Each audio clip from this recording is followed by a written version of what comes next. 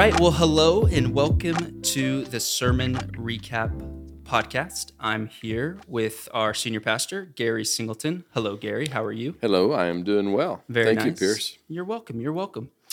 So this past Sunday, we were in week 2 of our series, which we're simply calling Hey God, Where Are You? And it's just us asking some practical questions of where is God in some of life's most trying circumstances. Yep. This week, you talked about chaos. And your definition, well, I'm not sure if it was your definition, Google's definition Yeah. of chaos. Webster, someone. Yeah. Yeah, you went to your Whatever. office and got your leather-bound dictionary. Oh, and of course. yeah. Of course. Yeah. We'll say Google via Yeah. Webster, but a state of disorder and confusion. Yep.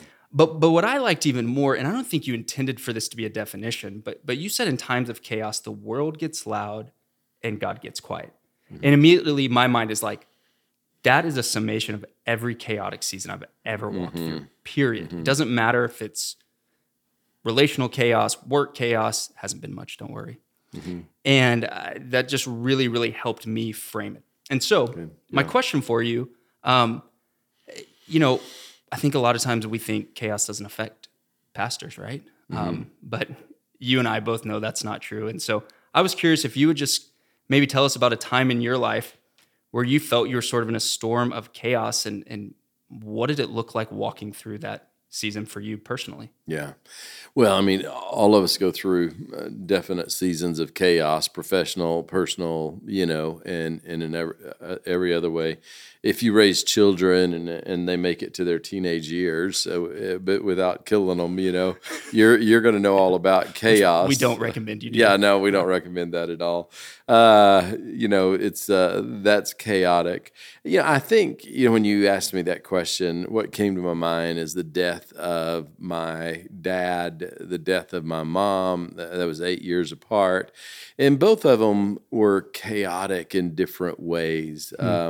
My dad, when he passed away, he's really the closest relative to me that I had lost. I'd lost my grandfather, but that was expected. My goodness, he was 100 years old, and so we were kind of expecting that. Then my dad died, and it's just one kind of form of chaos. Like, wow, life really does happen. Death happens. And just how you're going to survive that.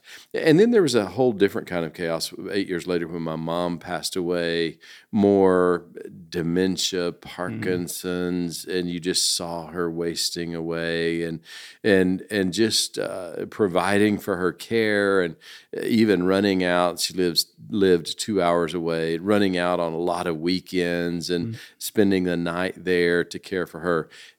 Life gets busy. You feel pulled in 100 different directions. And I'm not 100% certain God actually gets quieter. I said that, but the truth is it just gets harder and harder to hear him because the noise of the world is so loud, and God just refuses to try to outshout the world. He's still going to speak, and we have to stop and we have to listen if we're going to hear him. So, That's so true. As you were sharing that, it reminded me of the one memory I have of your dad. Yeah. And a lot of you might not know, but I had the privilege of growing up in the Singleton household as my second home. Your youngest son, Taylor, is one of my best friends. But we went out to his tree farm on a weekend, and we get there, and he immediately puts us to work. Yep. And I'm like, I'm just a guest here, man. Like, I'm going to sit up on the... Nope. There was... And I believed that I needed to work. And but it was great. It was really fun to get to spend that time with him. And so... That's totally my dad right there. Well... That's him in a nutshell. Farming's not easy work out here, so I don't blame him. Yeah. So you use the story of Jacob as a sort of a sample of chaos. And a lot of his chaos, and I would say like probably many folks listening, was driven by family conflict.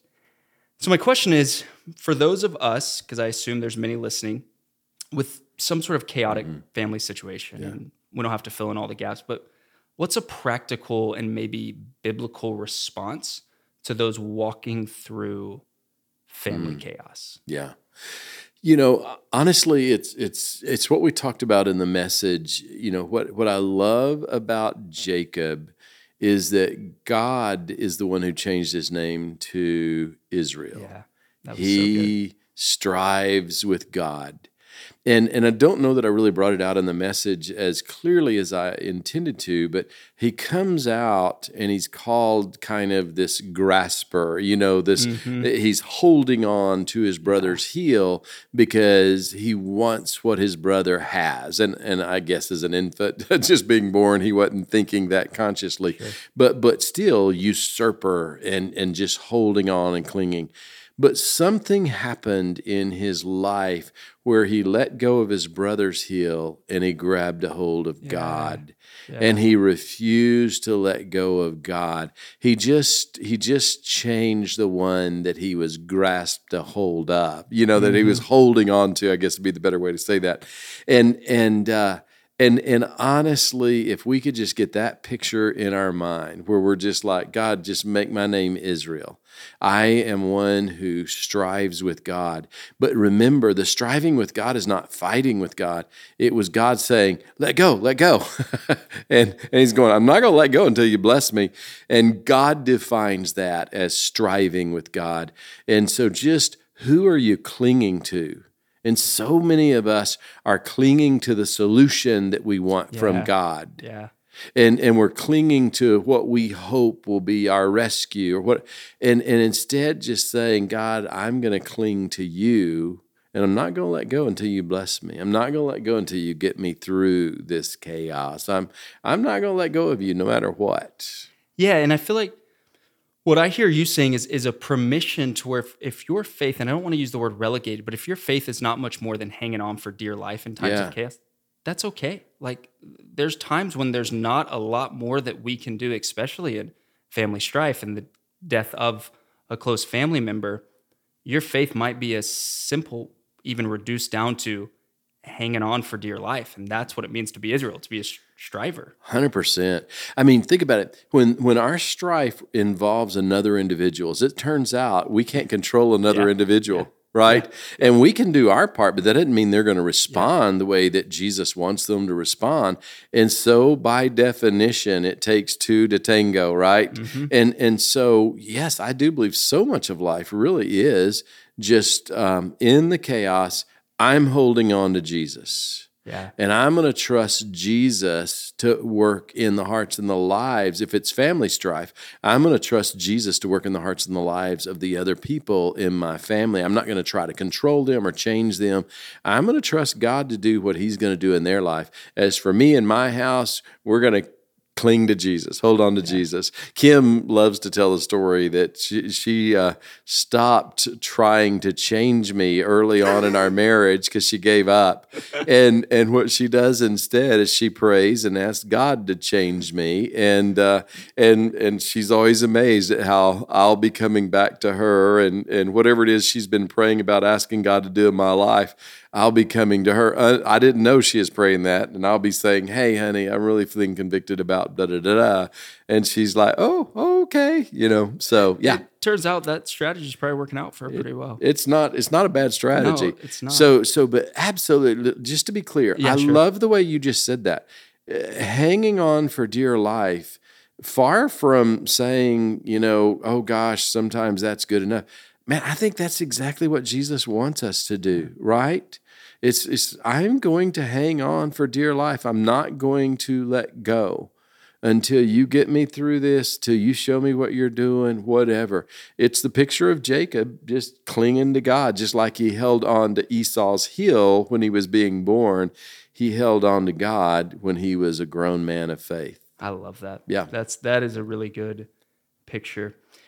So from there, you sort of begin to weave this idea that a lot of chaos can come from, or a result of chaos can feel like there's some unanswered prayers. Yeah. Because there's times we're hanging on for dear life and we are praying and we are, pouring out our soul as Hannah did in 1 Samuel. And yet we pour out our soul, we pray, and it feels like God is silent and he's not hearing our prayers. He's not answering our prayers. And suddenly we get to this place where our expectation is one thing, but our reality is far different. Mm-hmm. And even in good things, you mentioned infertility. Mm-hmm. Great thing. Like we are for godly couples having babies, raising them up in the ways of the Lord, but so many struggle with infertility, and that prayer just seems to not be answered. So What would you say we can learn from unanswered prayers? Yeah.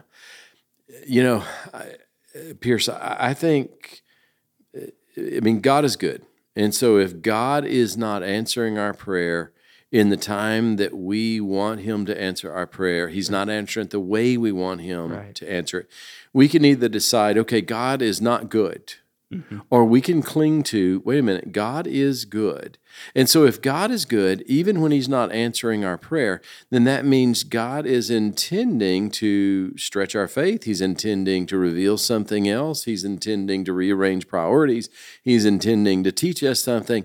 In other words, I believe that in unanswered prayer, God is always present and God is always teaching. I just, when I think of unanswered prayer, look at the book of Hebrews, chapter 11.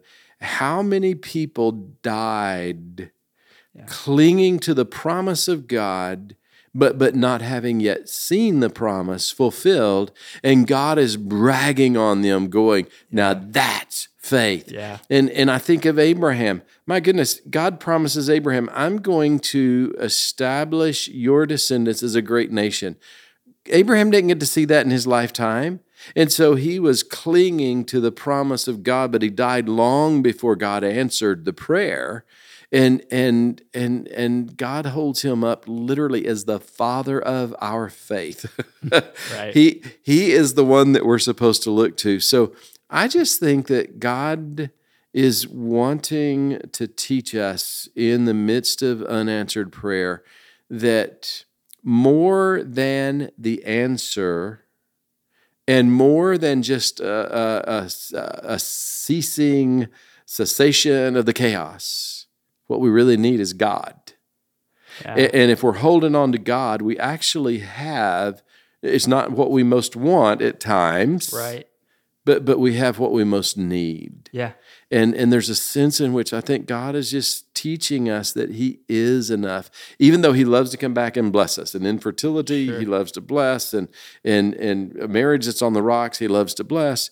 But still, no matter what the chaos, what we need most is the one that we're holding on to, and his name is Jesus. That's so good. What always comes to mind when thinking about unanswered prayers is Isaiah 55, 8-9. Your thoughts are not my thoughts. Your ways are not my ways. And I want to have faith in my ways. Yep. I want to have faith in my thoughts.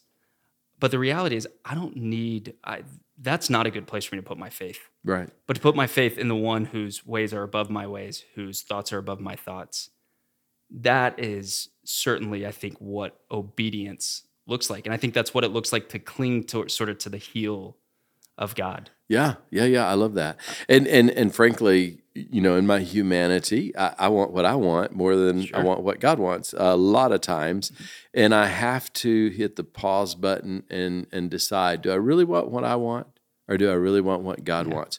Unanswered prayer forces me to answer that question. And hopefully I arrive, and we all arrive at the decision, God, I honestly just want what you want. Yeah.